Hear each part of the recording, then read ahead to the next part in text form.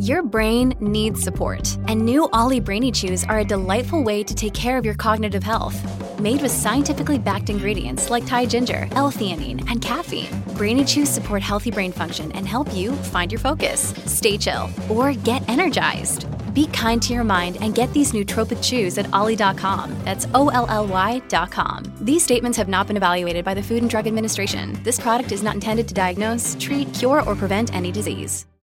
Hello, everybody. This is Marshall Poe. I'm the editor of the New Books Network. NBN listeners like to read books and buy them. So we thought we'd tell you that right now, our friends at Princeton University Press are having a remarkable site-wide sale. You can get 50% off books, including ebooks and audiobooks, with the code 50, F-I-F-T-Y, at checkout until May 31. You can save some real money on Princeton University Press books. I encourage you to go there and check it out. Welcome to the New Books Network. Hello, everyone. I'm C.P. Leslie, the host of New Books in Historical Fiction, a podcast channel on the New Books Network. Today I'm speaking with Colleen Cambridge about the second of her Philida Bright mysteries, A Trace of Poison. Colleen Cambridge has written numerous novels under several different pen names. The Philida Bright books offer a new take on the well-known detective novelist Agatha Christie, who in the series is both Philida's friend and her employer. Philida is also the series narrator, and as A Trace of Poison opens, she is listening to a conversation that under most circumstances would be alarming. Friday morning. I just don't see any way around it. He's simply got to be done away with, said a hushed voice. Right. The problem is how to do it, replied another voice. Soon. While anyone else overhearing such an exchange would surely be alarmed, Philida Bright merely smiled to herself and went about the business of counting tablecloths for the welcome luncheon at the Listley Murder Fete. Being the housekeeper at the vast and elegant Mallowan Hall, the home of the famous novelist Agatha Christie and her husband Max Mallowan, Philida was quite used to overhearing and participating in discussions about murder and the finer points of how to permanently do away with an inconvenient person. Whether above stairs or below stairs, there was always some conversation going on about which poison to use, whether a knife or a gun would be more or less bloody when employed than the other, and if a blow to the head would actually do the deed, or whether a spike shoved into the back of the neck would need to be added to complete the task before stuffing the body of a maid into a downstairs cupboard. To find out more about this incident, please join me in welcoming Colleen Cambridge. Hi, Colleen. Thank you for agreeing to talk with me today. Thank you so much for having me here. I really appreciate it. According to my count, you've written a dozen series aimed at various genres and age ranges, too many novels to go into one by one. How did you get into writing fiction in the first place? Well, I grew up a voracious reader. I read mysteries and historical fiction all through my middle school and even grade school years, and continued to read even through college when I should have been studying. I remember reading Gone with the Wind the week of my very first final exams in college. Have no idea how I passed those exams. So being a voracious reader, I eventually ran out of books. I would generally run out of books to read because I just read them too fast. And so then I started deciding, well, I could write my own story. So I started writing stories back in middle school, young middle school, and wrote all through college, high school and all through college.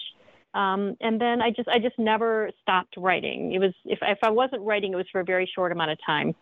I was always kind of working on something. And I wrote 8 books before I sold my first novel, which was the 9th book that I had written. And that book was sold in 2005 and came out in 2007. And since then, I have written full-time. I'm a full-time writer, and many of the books that I wrote or started before I sold my first book have been published since. So very lucky to be able to do what I love to do. What inspired the Philida Bright series? It was actually not my idea. I have to confess, it was my editor.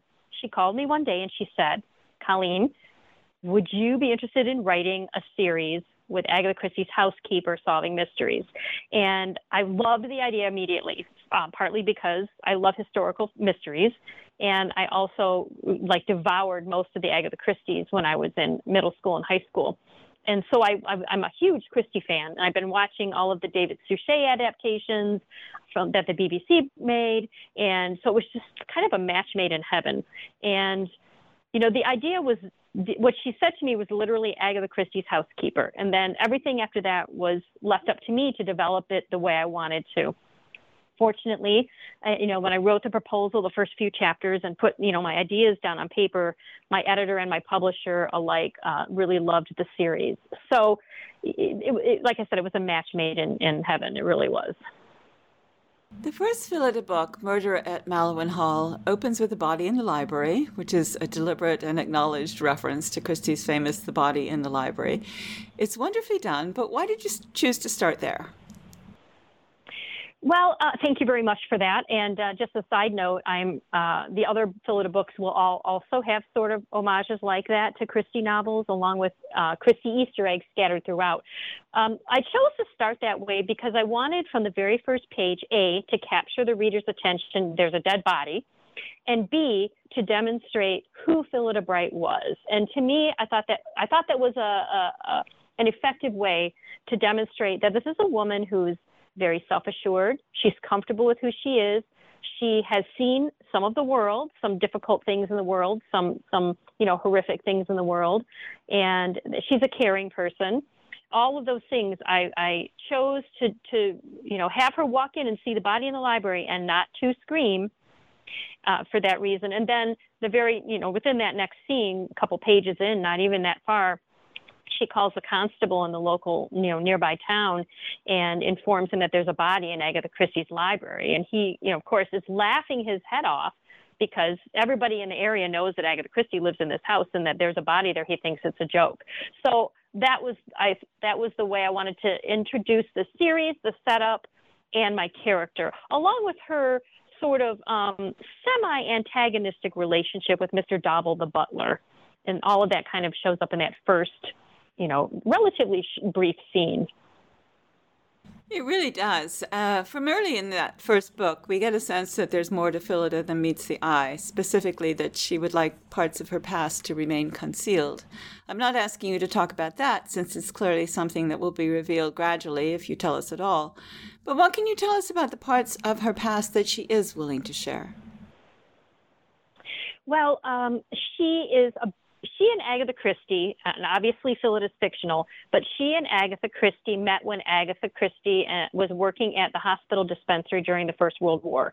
And they were about the same age, and they were both single at the time, and they met each other and became friends, in my mind, in this world that I've created. And then Phillida went on to, be on the battlefront, working with the medics in the battlefront there in the Great War for a while. And then we're not really sure what happened after that. What we do know is that Phillida, is probably one of the few people, if the only person in the world, who knows about what actually happened during Agatha Christie's actual 11-day disappearance that occurred when she was going through her divorce with her first husband, Archie Christie. And I feel like that is part of the reason these two women are close friends. They met each other as single women working in, a medical setting during the war, and they became friends, and they both have secrets that the other one is very likely privy to, and they are now together as, yes, employee-employer, but also still as very close friends. Yes, indeed, there is a reason that Phillida is choosing to work as a housekeeper, albeit in a very large estate, which, by the way, is fictional. Agatha Christie did not ever live in a place like Malouin Hall. But she's living there, Phillida's living there and working there because, you're right, there are reasons. She has her reasons. And as she thinks to herself in the first book, nobody else needs to know but she. That actually drives the butler crazy. Mr. Dobble, who's a little bit older than Phillida, probably at least a decade older than Phillida, just can't stand the fact that he doesn't know much about her background. He doesn't know whether she's married, because Mrs. Bright, housekeepers were always given the title Mrs., whether they were married or not. He doesn't know how old she is. He doesn't know anything about her. He doesn't think she came up, quote, quote, came up through service. So he's just as interested as I hope the readers are about what is Phillida's background. We do know that she knows how to pick a lock. We do know that she is grace under pressure, that she's not easily frightened, that she's a quick thinker, and I'm sure all of that, has to do with her past, which will perhaps in part or in full be revealed over the course of the series. Well, I hope it will. I'm curious too. I'll be honest, so do I. I mean, to be honest, I have, a vague idea of some things that have happened in her past that caused her to be the way she is, but there are things I still have to determine. And that's one of the pleasures of writing a series. My process of writing is that I don't plot ahead. I don't look ahead. I'm pretty much focused on what's happening at the moment, even though I have general ideas of where things are going and why people are the way they are. So it'll be interesting as the series develops what we find out about Phyllida. Yes. I work very much the same way, and sometimes my characters totally surprise me, but that is the fun of it. Indeed. That is the fun of it.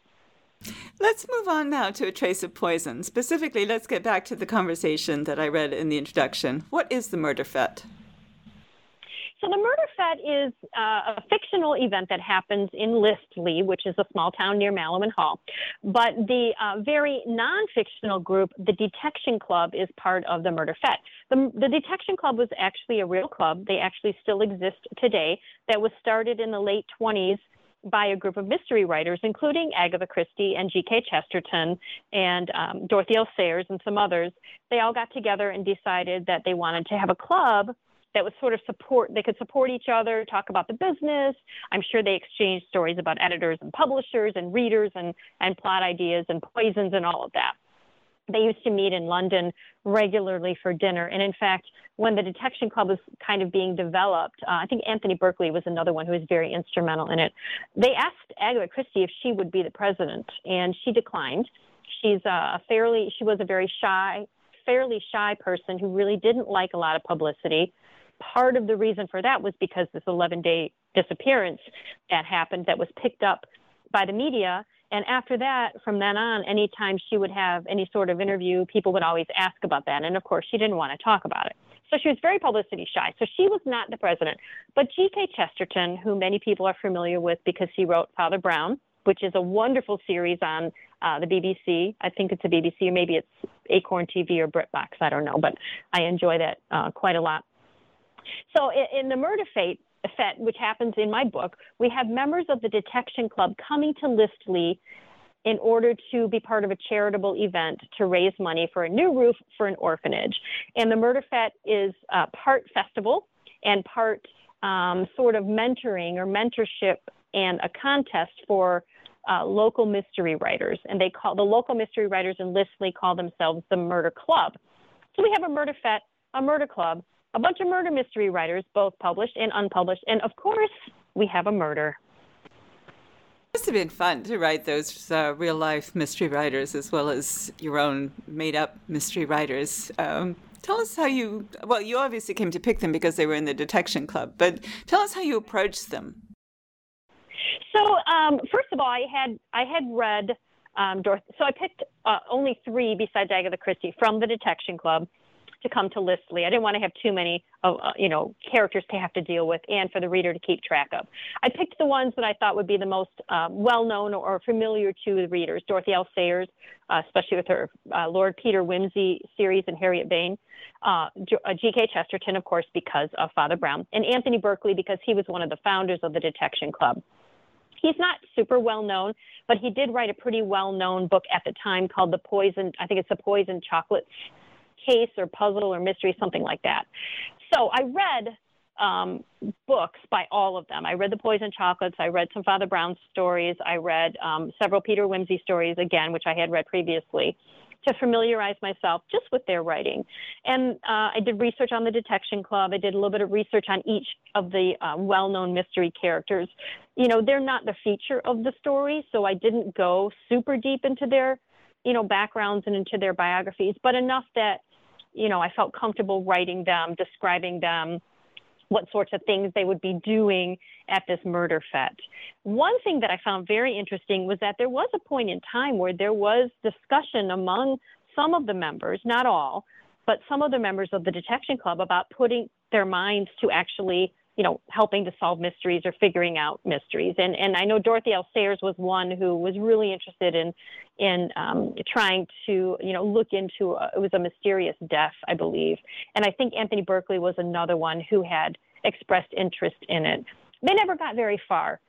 And that is one of the kind of pegs that I hang my, proverbial cap on in this book and in this series, is that mystery writers love to write mysteries and plot mysteries and solve murders and, develop suspects and motives, but they really don't want to do it in real life, because when they're writing their books, they can do it however they want. As Agatha says in the first book, I can put the clues wherever I want. I can give anybody a motive that I want. I can't do that in real life. It's much harder in real life, which is why it ends up that Phyllida is the one that sort of, takes the reins. She is equipped for a number of reasons. She has the right mindset. She's not shy. She's a very intelligent person. So my point was that the Detection Club, comes to Lisley. They do the murder fate, and they're interacting with about there's 5 other, amateur writers who have written short stories and submitted them to the Detection Club members to read and grade. And the best one is going to get a contract to publish a short story in an American and in a British periodical.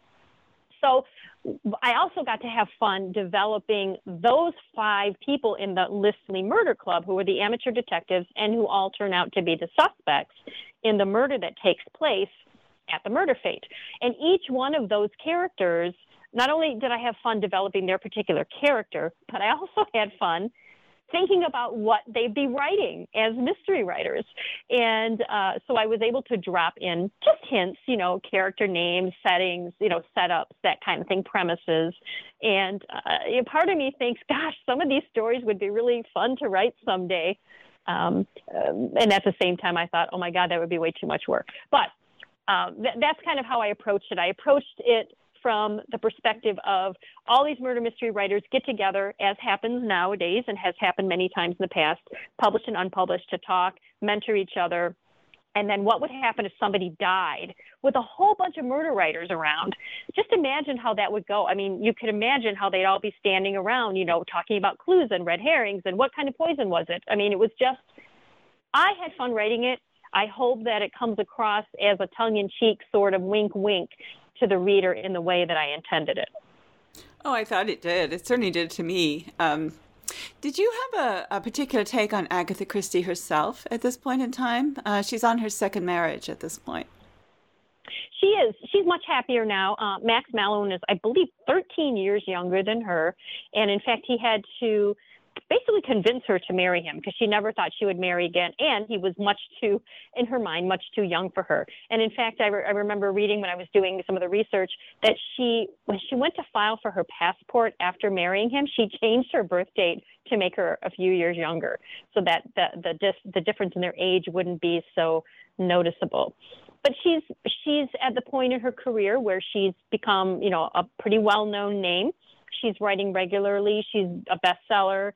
She travels a lot. She and Max travel a lot. And I think she's pretty content with her life and where she's at with her career. She had published The Murder of Roger Ackroyd so my series is set vaguely in the early 30s. I don't give dates because if I do give dates, then I could get bumping up to World War II at some point where a lot of things change. And my intention at this point is to keep the series firmly in the 30s. So it's going to be a little vague around dates, but it is the early 30s.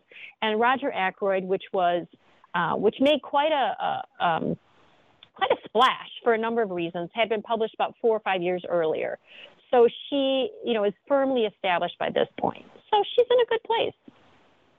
Let's get back to the members of the Lisley Murder Club, those 5 people. Give us some quick character sketches so that we are introduced to them and know who they are. Very good. Okay, so Dr. John Bott, who was B-H-A-T-T, by the way, not B-O-T-T, was introduced in Murder at Mallowan Hall. He is the local physician, and he seems to have an interest in Phyllida as more than friends. He's invited her to join him at the cafe a few times. So they're friends. I would say there's probably not much more than that right now, but he is one of the members of the Murder Club, and he's writing a series about a doctor turned detective. And so he's very interested in anything that, is related to medical. So when somebody's has died of poison, he wants to be the one who's testing all of the, the potential, vehicles for the poison. Of course, the authorities aren't going to let him do that because he's a suspect. Then we have Alistair Wokesley, Wokesley is the character I'm writing now. Alistair Whittlesby, who's the president of the Murder Club, and he is not well liked by anyone in the Murder Club. He is he thinks he's the world's next Agatha Christie. He thinks he's the William Shakespeare of crime fiction. He is as yet unpublished. He's a misogynistic, sneering, unlikable man, but he writes good stories. So he is actually, what we discovered very early on is that he was most likely the person who had been intended for the poison that kills Father Tooley, who is a priest who was hosting this murder fete because it's the orphanage that needs their new roof. So that's Alistair Whittlesby. There's Miss Crowley. An unenlightened person might call her a spinster. She's in her 50s probably, lives by herself, and she is writing she's writing a story about Filberto Fierro, and he is a charming, roguish Italian who is mainly a jewel thief, but he's just starting to get into investigating murders because, as she says, murders sell better. So she's writing this fantasy man. It's very clear that she's never left Listley in her life, but she's writing about this man who, spends his time in the Riviera with all these and hobnobbing with all these wealthy people. So she's kind of living vicariously through him. And I appreciate that as a writer because, gosh, I do the same thing. Then we have the antiques dealer, whose name is escaping me at the moment. It's been a while. Oh, gosh, I can't think of his name right now. But he is writing about a woman, an older woman who has a cat, and they solve mysteries together. And there have been lots of arguments about whether this older woman should have a cat or not. And he's not very happy about the way people have been talking about his premises, the people who don't know anything about older women and cats. And then there's Mrs. Rollingbroke, Vera Rollingbroke. She is married to Sir Raleigh Rollingbroke, who is one of the wealthier men in town. And she is a delightful person, very fashionable. And she's writing a mystery series about her Mrs. Cuddlesworth, Mrs. Cuddlesworth, and her cat Bunkle. And they are, she's a woman. The woman is she is a high-class woman with a cat, and they're solving mysteries, and the cat talks. And everybody rolls their eyes about that, and there's definitely a reason she's not been published yet. But her husband, Sir Raleigh, absolutely adores all of her books or her stories, and he's her biggest supporter. And then finally, there's the vicar, Mr. Bildop, who is very good friends with Mr. Dobble, the butler at Mallow and Hall. And he is writing what would kind of be considered an homage to Father Brown, but his name is Father Veritas. I did look up the name of the antiques dealer, and it's one I never knew how to pronounce, actually. It's Louis Genevan or Louis Genevan? Yeah, Genevan. Yeah, thank you. Thank you for doing that. I'm sorry. My mind just went blank when I was thinking about it. Yep, Louis Genevan. He has an antiques shop in, I believe it's Belgravia. It's either Belgravia or Kensington, and spends half his time there, half his time in Listley. And what exactly happens that first night of the murder fete to set up the central mystery of the novel? So all of these aforementioned characters, both the published authors and the Murder Club members, are all at a small little cocktail party at the parish where Father Tooley is. And Father Tooley is the one who was to collect and, calculate the winner of this contest for these short stories. And so he was getting all the scores from Agatha Christie and the other Detection Club members, and he was to calculate them. So he was the one who knew who was going to be winning the contest. But the contest results were not going to be announced until the following day. So they're all at this cocktail party, and Father Tooley has a drink, and all of a sudden he starts to react in a very bad way. And then the next thing you know, he falls to the ground and he's dead. And the first reaction of everybody is, first they're shocked. They're like, oh my God, somebody died. And then Louis Genevan is the one who starts clapping. And he's like, thank you, this was wonderful. And everybody laughs and they're like, oh, it's part of the murder fate. It's part of the deal. It's entertainment. And then Phyllida gets to the body and she's like, wait a minute, this isn't right. He's really dead. And then everybody kind of stops, freaks out, and then they start arguing about what poison was used to kill him. So that's kind of how the story begins and proceeds. And it doesn't take very long, maybe another, page or two before Mr. Whittlesby comes herring up to the constable and says, somebody tried to kill me. And we realize through, his explanation that the drink that Father Tooley drank from and died from was meant for him. So nobody's surprised that Mr. Whittlesby was a potential target for murder because he's not well liked by anybody.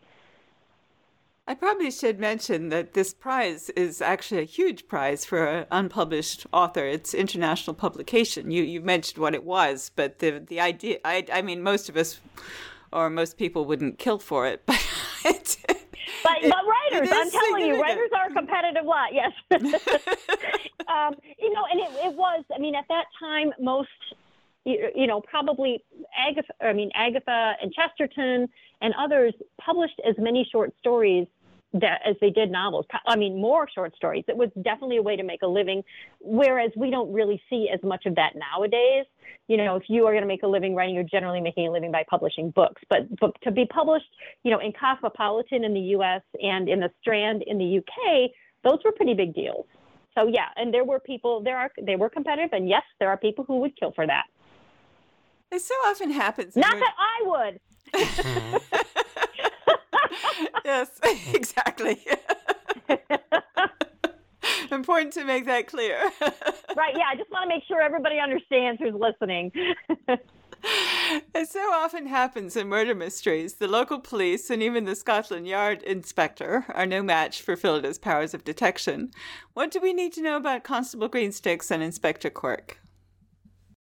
Well, Constable Greensticks is the local constable. He's not used to dealing with murder. He just wants to basically keep the peace. Somebody, let somebody's goat out of their pen, he'll deal with that. Somebody's dog runs through somebody's yard and digs up their roses. He's going to deal with that.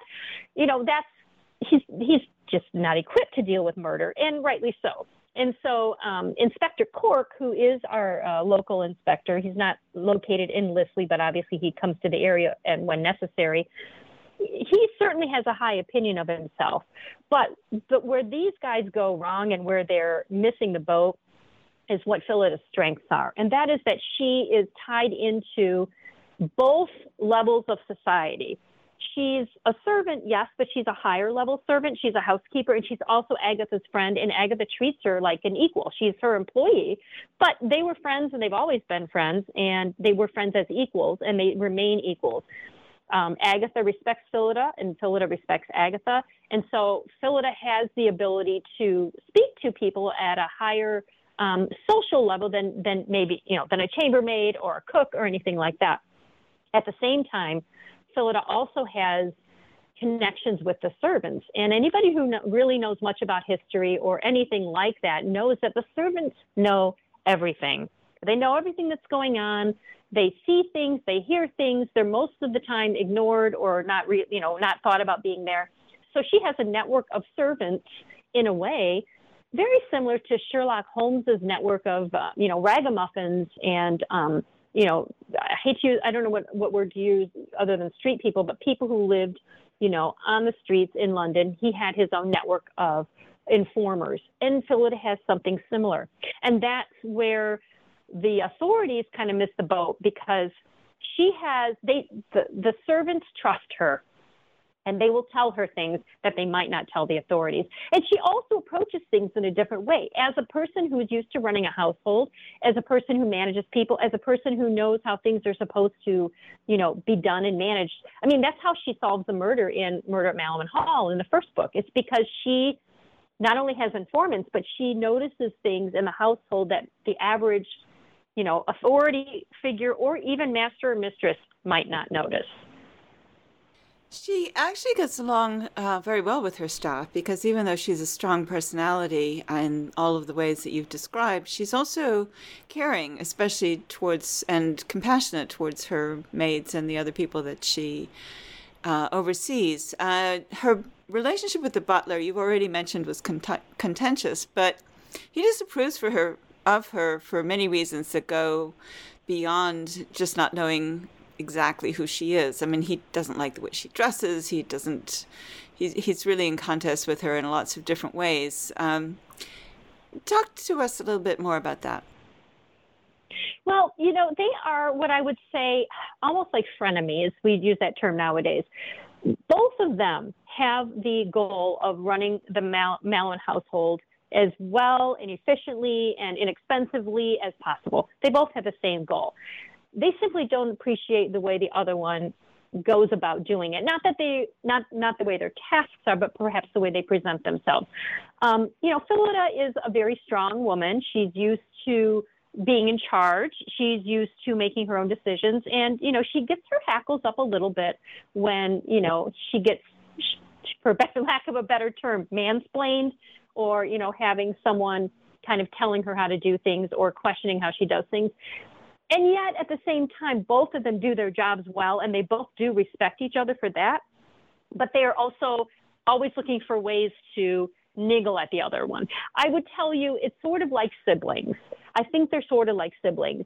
They don't necessarily get along, but by gosh, if you criticize one of them, they would support you and protect you.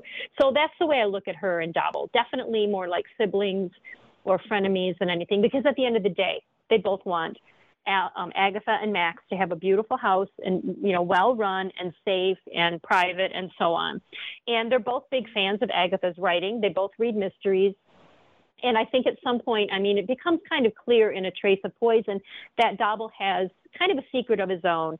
And the first book, and even in A Trace of Poison, we learn that Phillida is probably pretty aware of the secret, and she doesn't look badly upon him. She doesn't judge him for it, for whatever reason, and that's semi-explained in the book. So they get along, but barely. And they're always looking at ways to niggle each other. That's really what it comes down to. They just like to nitpick. Now, back to the rest of the staff. Phillida has very high exacting standards. She expects a lot from her staff, but yes, she also supports them, on a personal level. And that's part of the reason she has already, after only solving, 2 murders in the previous book, she's already established this relationship with the downstairs world in Lisley and the surrounding households, because everybody knows that she put herself on the line to prove a servant was innocent of something that they had potentially been accused of in the first book. So she's made a reputation for herself as being fair and looking out for the downstairs people. She also has another frenemy in Bradford, who it seems like a potential love interest, but he's definitely not there yet. And at this point in the series, he just loves getting under Phillida's skin, which he does very well. Tell us about him. Well, how you mentioned earlier how sometimes the characters just do what they want to do. So when I was writing Mallowan Hall, I did not know that there was going to be a character named Bradford who was the chauffeur. I had no idea. In fact, at that point, I was thinking John Bott would be the basic love interest, because in my mind in the series, there's going to be a love interest. Most of us in our lives have love interests of some sort. And somebody like Phillida, she's going to attract attention because she's attractive, she's confident, she knows who she is. Even though that might be off-putting to some people, there are certain men that certainly find that attractive. So I did not know this, and I was literally writing the scene, a scene where she was going upstairs at Mallowan Hall to snoop around the bedrooms, and she looked out the window, and suddenly the words are coming out of my fingers that she saw a figure slinking around the garage. Well, unbeknownst to her, that was the new chauffeur, but she thought it was, somebody, some sort of villainous person sneaking around. So she ran downstairs and she goes and she confronts him. And of course, that's how they start off, not on the greatest of terms.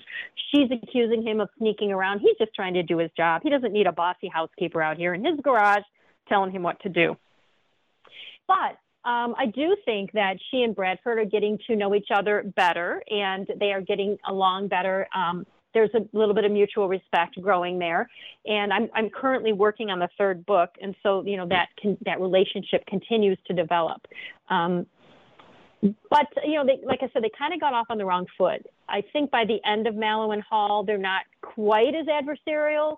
He's kind of forgiven her a little bit. And she's the sort of person that, basically is used to being in charge and telling people what to do and being correct. She likes to be right.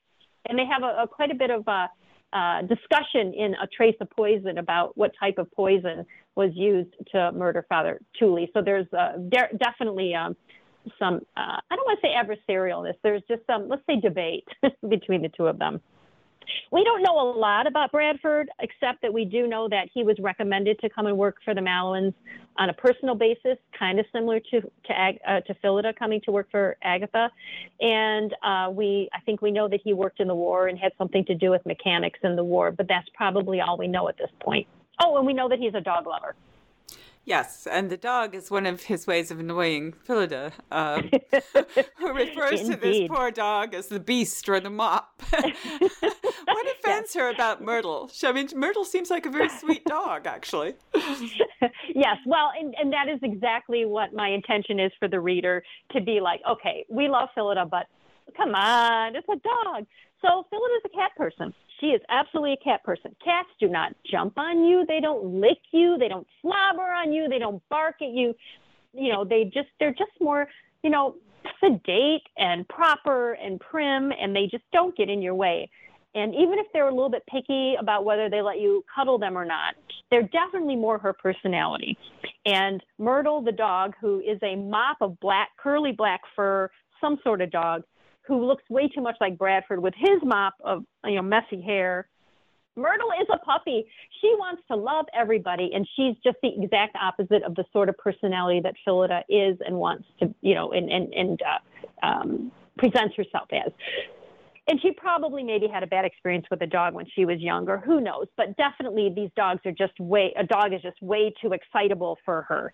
And you're absolutely right. That is part of the thing that Bradford does to annoy her and get under her skin. He loves his dog.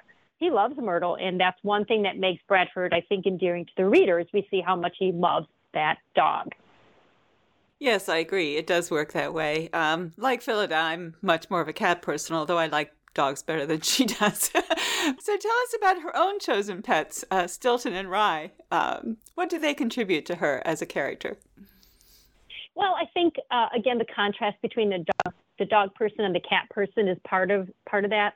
And, without being stereotypical, because Phillida is not stereotypical, you do think about women who are unmarried, is having cats. They like cats. It's definitely a stereotype. It's not true for every woman at all by any stretch, or any man, not to want a cat.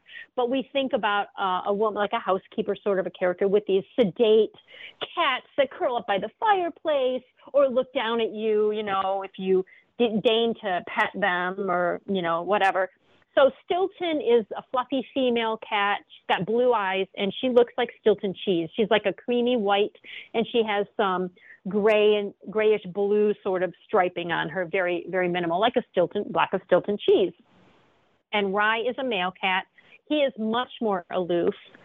Rarely will let Phillida hold him. He likes to sit on top of her bookshelf and look down at everybody all the time with a big sneer. And he is the color of rye whiskey, as you might have guessed.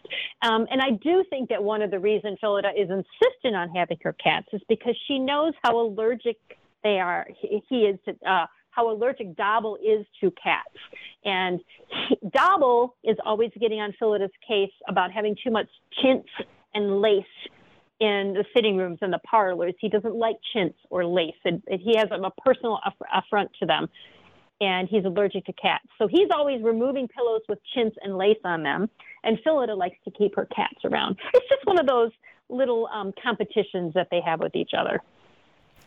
What would you like people to take away from Murder at Mallow and Hall and A Trace of Poison?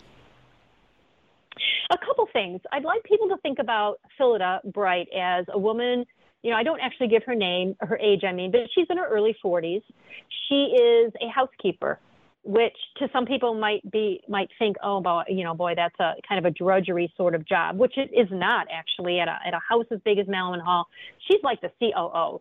She actually doesn't do a lot of work. She manages the staff, and therefore she actually does have time to investigate murders, which one might question how a servant has time to do it. Well, a housekeeper actually has quite a bit of time if they have a good staff and they run the household well. But what I really want people to take away is that Phyllida is a character. She is a woman of a certain age who is confident in who she is.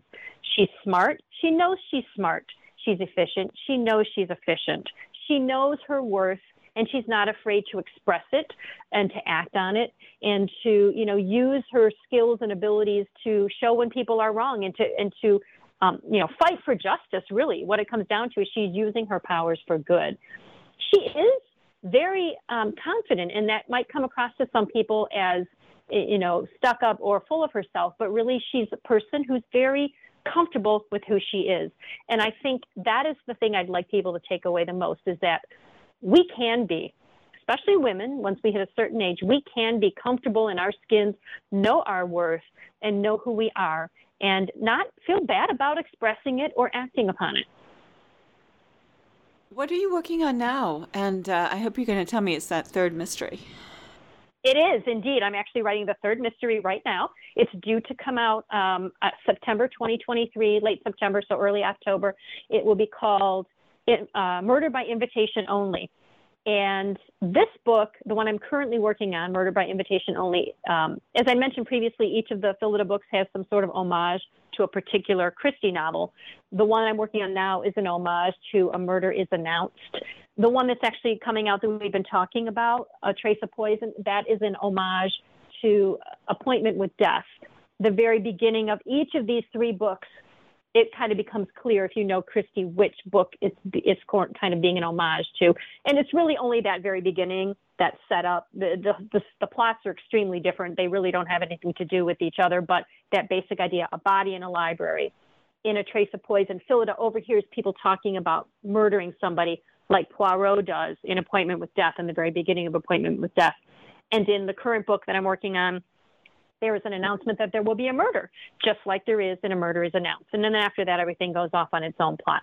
So I'm working on that. But I also have a new series that is coming out at the end of April called An American in Paris series. And I'm following along my theme of writing a protagonist solving mysteries who has a very close friend who is a well-known, strong female.